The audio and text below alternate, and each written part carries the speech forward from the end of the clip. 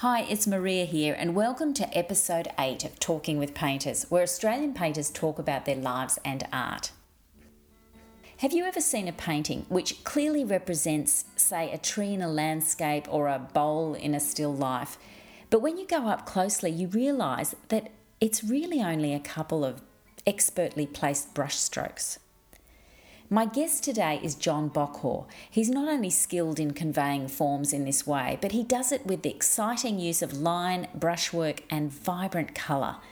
His landscape and still life works are held in many public and private collections across Australia. He's won several art prizes and has had over a dozen solo shows. I met John at his home in Bulli, south of Sydney. We talked about his art education in Sydney and travel overseas, where he was inspired by Bonnard's bath paintings. And he talks about why your personality has a big impact on the way you paint. He gives many insights into his process and technique and describes the motivational anti-pep talk he gives his art students. All the works we discuss are on the website, talkingwithpainters.com, as well as details of John's November solo show at Sydney's King Street Gallery. I started by asking John where he spent his childhood. I grew up in a terrace house in Woollahra, which used to belong to my grandparents when they emigrated to Australia in 1956. They came from Hungary, from Budapest. That was their first house. It's funny to think of migrants going to Woollahra. I always think. Yeah, Woollahra, by the way, just for people who aren't from Australia, Woollahra is in Sydney, and it's quite a sort of well-to-do It's quite area. a well-to-do area now, yeah. But it wasn't then. I mean, it was all right, but it wasn't, it wasn't what it is now. Did you draw much as a child? Were you a family, an artistic sort of family? Yeah, my father is an architect, still practicing. And there was always pencils, paper, erasers, everything. And I used to love the big sheets of paper, to draw on because they were so big, that you'd use for architectural plans. You used to, put it out on the dining table and you could start in one corner and draw like an enormous scene and colour bits in and everything. It was fabulous. Must have been amazing. Loved all of that. Always loved drawing at school, and we had a fabulous teacher actually. The one thing that she did, which was really amazing, she was very supportive in whatever you wanted to do. She said to us in the final years when we were seniors that we could use this special room that came off one of the main art rooms that was called the seniors' room. And you could use that to work on your major projects or any drawing, any things that you had to do. And she said, and I will never ask you where you're supposed to be, which was wonderful. So we used to spend large parts of the day in there. So you'd miss classes? Yeah. We'd be listening to music, we'd be doing painting and drawing. And I think she just shared our distaste for the rest of what was going on in school. Yeah, it was just wonderful to have that kind of freedom. And then, of course, the end of school came, and my marks, of course, weren't that good because I was in the art room a lot. And the art schools that you could apply for were the university ones, and they both required some mark that was higher than what I had to get in. Anyway, and so my father, he said, well, have you thought about East Sydney Tech? And what was that like? What was the National Art... Well, East Sydney Tech it was known as then, but it's the National Art School. Oh, it was heaven. It was like every day you were in the art room, It was great. But all I wanted to do in first year there was draw. And then they said, oh, well, you have to pick another subject to major in second year. So I chose printmaking. It was great because I learned how to etch, and that was something I still love to do. Well, it's very closely related to drawing, I suppose, isn't it? Yeah, but it's such a unique line. You can't actually make that line in drawing. It's a slippery, funny, sharp little line that you can't make with a pen. You can try, and you can get kind of close, but it's a line that is you only get in etching, and I've always loved it. So I did these two things. I did printmaking, and I did a little bit of painting. Then halfway through the year, I really enjoyed painting, and I wasn't that into printmaking, so I wanted to change. What do you think? What caused you to become more interested in painting? A friend and I were spending a lot of time looking at Van Gogh and Cezanne at his place. He had these two wonderful big books on their work, and we would look at these books and we'd try and do little paintings, and we'd go out to the headland near his place and do little paintings looking out at the landscape there, and I really enjoyed it. And printmaking was really getting uber technical, and we're getting into aqua tinting and all this sort of stuff, and lithography, and it was all about grinding down the stone a million times before you work it. There's nothing spontaneous about anything we were learning at that time. Yeah, right. And so I wanted to change, and they wouldn't let me because I was too crap at painting, because I hadn't been giving painting that much effort or time. Yeah. And then this friend and I, we just, we suddenly got excited about painting. And so, of course, I wanted to paint more. Yeah. And they're like, yeah, but you're terrible at it, And so I had this meeting with I don't know, the head of painting or something. I can't remember who it was. And I'd been out the night before with some friends, and we'd got drunk. And so I had a hangover. So I was in a bit of a grumpy mood, and I was like 18 years old or something. And I had this meeting, and I got so angry at them, and I said, I just want to do it. And in the end, they said, "Oh, all right. We don't really have a space for you, but you can go and do it." And so I ended up, I was able to paint. And so, how did you find it when you got into? Did you think you weren't as good as the others in that class when you did it the following year? Well, you got to understand something about the school at that time was that it had this huge bent towards abstract painting, and more specifically abstract expressionism. We had teachers like Aida Tomescu and Bill Brown. John Peart was there. Anyway, abstraction was it ruled the roost. Yeah, Elizabeth Cummings was there as well. Although Elizabeth, she had great fondness for figurative work as well, for interiors and still lifes and life drawing, and but the others were very much, it has to be loose, it has to be free, it has to be without any boundaries at all. And it wasn't really what I wanted to do. I actually wanted to paint from life. I wanted to paint figures and mainly figurative painting, mainly people sitting on a chair, and I didn't want it to be dynamic or about movement or anything like that. I was very taken with just the stillness of someone sitting on a chair in front of a table. And how did you learn to do that? Oh, just from doing it, really. I think that's how you learn, in the arts in general, is do it. The more you do it, the more you learn. And looking, look through a lot of books. I remember I first went overseas when I was quite young. What was I, 22 or something? And I drew a little bit when I was there, but mainly I was making collages out of packaging material that I'd find. I was in France and then I was in Italy. I was overseas for about 5 months, I think. So did you find that period of 5 months away was changed your direction?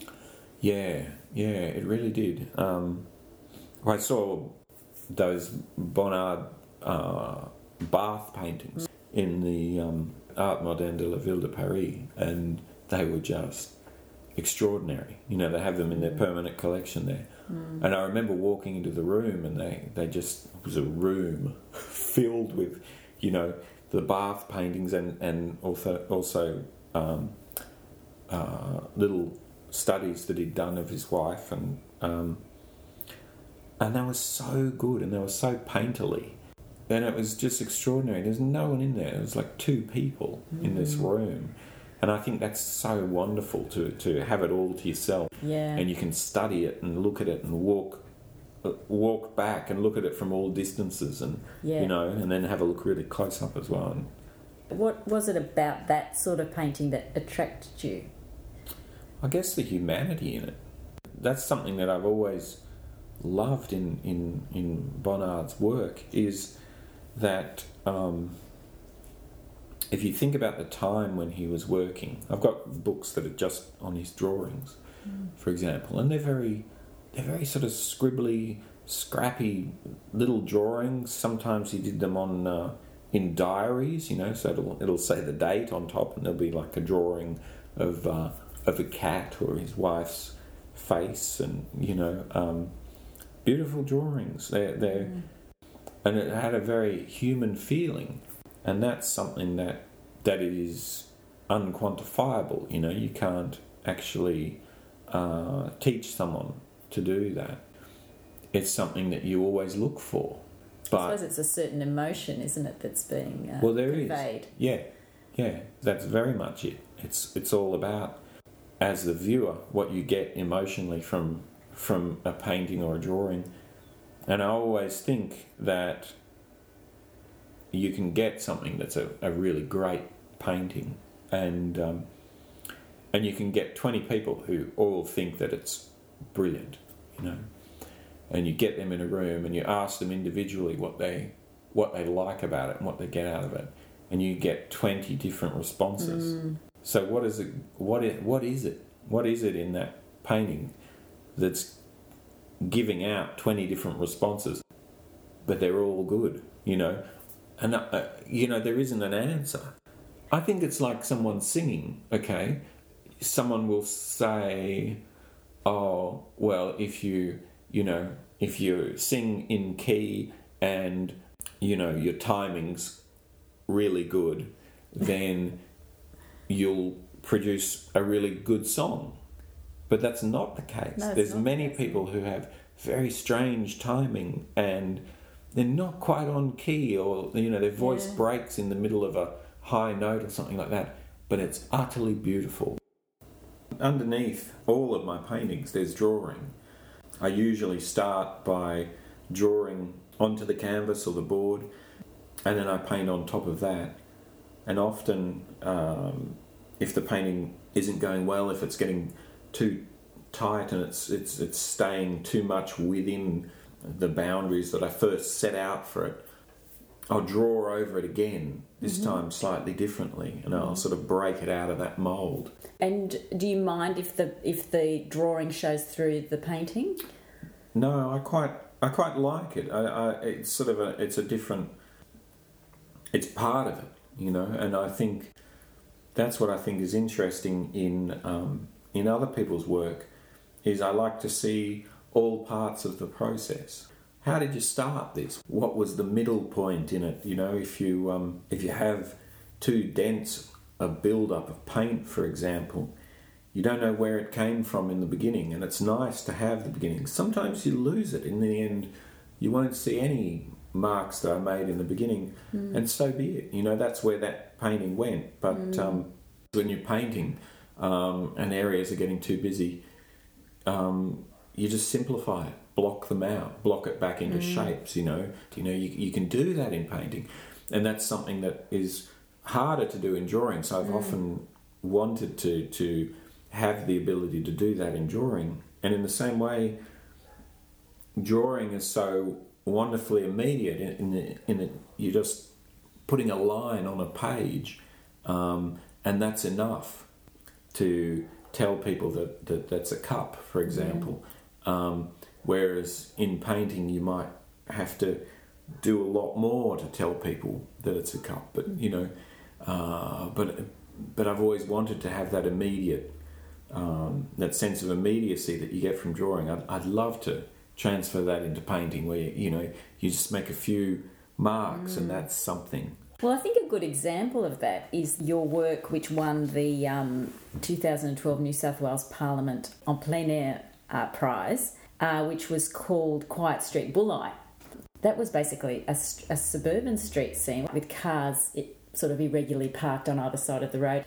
If you actually zoom in on these cars, that some of them are just like a couple of squiggly brush strokes, and they're actually quite almost abstract in themselves. Yeah, they are quite abstract. How do you achieve that? Well, I don't know if you can explain that. Well, look, my mother was always really good at shorthand, and she used to do shopping lists, all sorts of things in shorthand. And I guess that's something that I also like to see in drawing and in painting. I mean, if I look at the harbour scenes that Arthur Streeton did, you know, the brevity that he uses for such complicated little forms sometimes, they will just be a loaded mark in paint and then a little bit of colour next to it, and that will be a boat with its shadow falling on the water, and it will be as clear as day that that's what it is. But if you go in and have a close look at it, it's nothing more than a couple of little pieces of paint. And it always fascinated me. And I know we talked earlier about, you know, why you paint like you paint. And I was saying that I think it has a lot to do with your personality. I would love to be the type of person who works on a painting for a very long time, methodically setting it up from, you know, the thin washes into, you know, blocking in all the tones first in various shades of brown. I'd love to paint in that way. It'd be very satisfying because, you know, when you came to the end of it, would be when it looks its best, you know. So you've gone through this whole process and this satisfying process, but I'm too impatient and my brain's jumping from one thing to another, and I don't have, you know, the patience and the self-control to do it. So I could never paint in that way. No matter how attracted I was to that style of painting, I couldn't do it. And I think that's something in painting and in drawing and in sculpture too, that you've got to understand yourself. You've got to know what your limitations are, what your strengths are. So do you think your strengths are sort of capturing a scene in a very immediate way and translating that onto the canvas quickly? Yeah, I think speed is part of it for me, but I don't think I'm necessarily. That's a funny thing. I don't think I'm necessarily good at capturing it quickly. I might paint over it or draw over it again and again and again to get it right. And the funny thing is that the painting you talked about before, the Quiet Street Bulli that I did. There's a painting of my wife on the couch with a migraine underneath that. And it's got a lot of yellow in it and some pink. And you see that coming through in the sky of it, the colour of it from underneath, you see. Yeah. And that's probably, you know, it's very key to the painting to have that in there. And so things that you do that fail underneath, they can be part of the reason why something is a more successful painting in the end. And when you were doing the sky, did you think to yourself before you started doing it, great, I'm going to let that show through? No. How I sort of think about it with painting is that your kind of instinctual subconscious brain is further ahead of the game than your conscious brain. So it's best not to think about things too much as you're doing them, but to just do and respond to, I guess, instinct and what something's telling you to do. If you think, that has to be a dark blue, don't go, but it might look good as a sort of more ready tone. I've got a lot of cool tones in this painting, so I probably need to bring a warm tone in. So I'll ignore my first instinct. You should never do that. If it's wrong in the process further down the line, then change it. If you were to say do a landscape on plein air and in the outdoors, would you spend much time composing that, or would you just launch straight into it and then decide as you go along what you're going to leave in, what you're going to leave out? I would launch straight into it. But if you're unsure, it's always helpful to do a little drawing first. You know, just do it in a few bold shapes. See what that looks like as a drawing. Still put everything in. And then as you're working on it, take things out if it's too busy or, you know, it doesn't need that in. You know, the worst thing in the world, I think, is when you go and have a look at a show somewhere and someone has done some landscape paintings and there's this really nice landscape that they've done, but then they've put in this crappy wire fence that's in the foreground, you know, that's got some no trespassing sign or something on it like this, and you think to yourself, yeah, sure, that was actually there, but so what? You don't have to put it in. Yeah. And if it's detrimental to, you know, the painting as a whole, you got to leave it out. And it hurts a little bit, you know. Yeah, because you're sort of invested in it, you know. Yeah, but it's a minor pain when you really think about other things in your life, you know. Yeah. And that's what I'm always saying to people, you know. Yeah, you've invested some time into the painting of that, you know, but I'm telling you, paint it out. Yeah. This is not going to hurt that much. Yeah, that's right. And you'll have a decent painting. Leave it in, and you'll have a dreadful painting that you got up on your wall at home, looking at it going, oh, I should have painted that bottle out like John told me to. And just because I spent 3 hours on it doesn't mean I should keep it. Yeah, exactly. You know, there's still, you know, there's marks that I make, you know, that I often, you know, they're a little bit upsetting to me. What do you mean? Well, you know, something just looks too much like you did it, you know. You're just always trying to escape. Yeah, I think for a period of your life you want to escape, you know, the way that you do things. And it's the same that they say that if you meet someone who has a similar personality to you, you really won't like them. And I think that's the way with your work. Like I told you about all the work that's hanging in the house, very few of them are mine. Because if I sit there on the couch having a cup of tea and I'm looking at a painting of mine, I'm going to pick it to pieces. Yeah, and in the end, I'll take it back downstairs and work on it again. Whereas other people's work, I can really enjoy it. You know, I can really enjoy it on the walls. But, you know, and that's what... It's something that has always... been in my mind, is that I wonder what other people's work, who, you know, painters that I admire, what does their work look like to them? Because I know what my work looks like to me, and I'm sure it's very different to the way that it looks to other people who see it. And I'm sure of that because I've met people who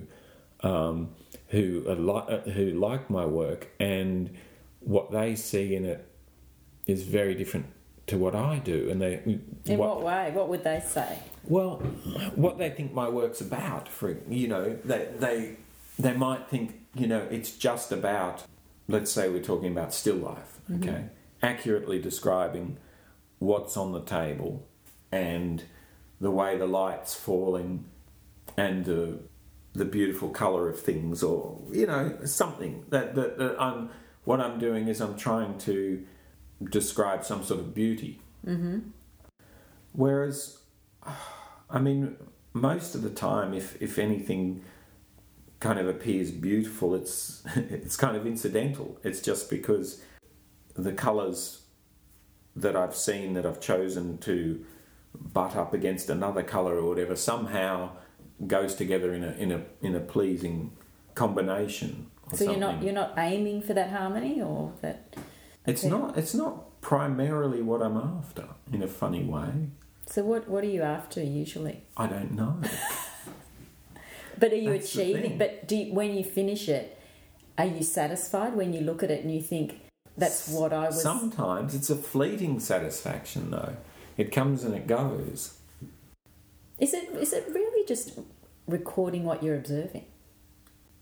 In a way, it is. But there's something else. There's something in why you're attracted to painting certain things in the first place. What makes you do it is part of what the thing is going to be in the end.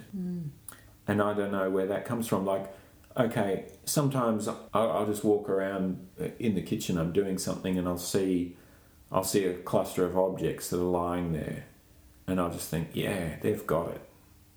I'd love to paint that.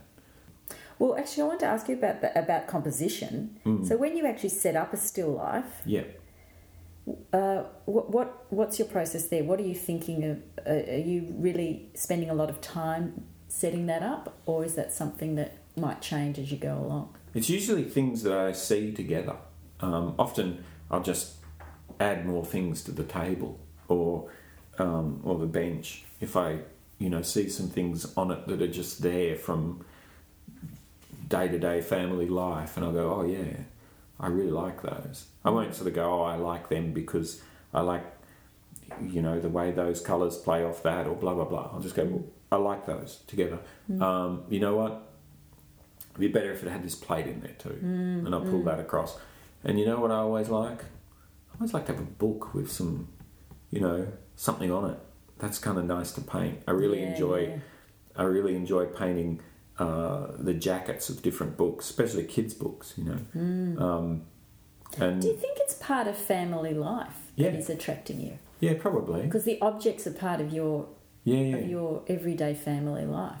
And I've had a funny instance, where I had a show and it had still lifes in it, and this guy came up to me and he said, oh, I really like this painting, and he just wanted to ask me about some of the objects in it. And he was saying, and this is obviously a such and such teacup that you've got here, and this is, I can see this is a, such and such plate. And he was obviously like an antiques fancier. He had all these objects in mind that it was. Right. And he said, is that right? And I should have said, yeah, sure, because then he would have bought it, right? But I said to him, no, that's a Peppa Pig plate that that my son's friend had, and that's actually a child's sippy cup, and I was just ruining it for him. And I think that's also something you've got to have in paintings, is mystery. If you see a landscape, for example, and it's this beautiful scene of hills or whatever, if to you that kind of reflected light that you can see coming up over the hill means that you walk up over that hill and the sea opens out before you, well, that's what it is to you. And if someone says to you, oh no, this was painted in the middle of regional Victoria, it's nowhere near the sea, it kind of ruins it for you a little bit. The sea is just over that hill to you, and that's it to you.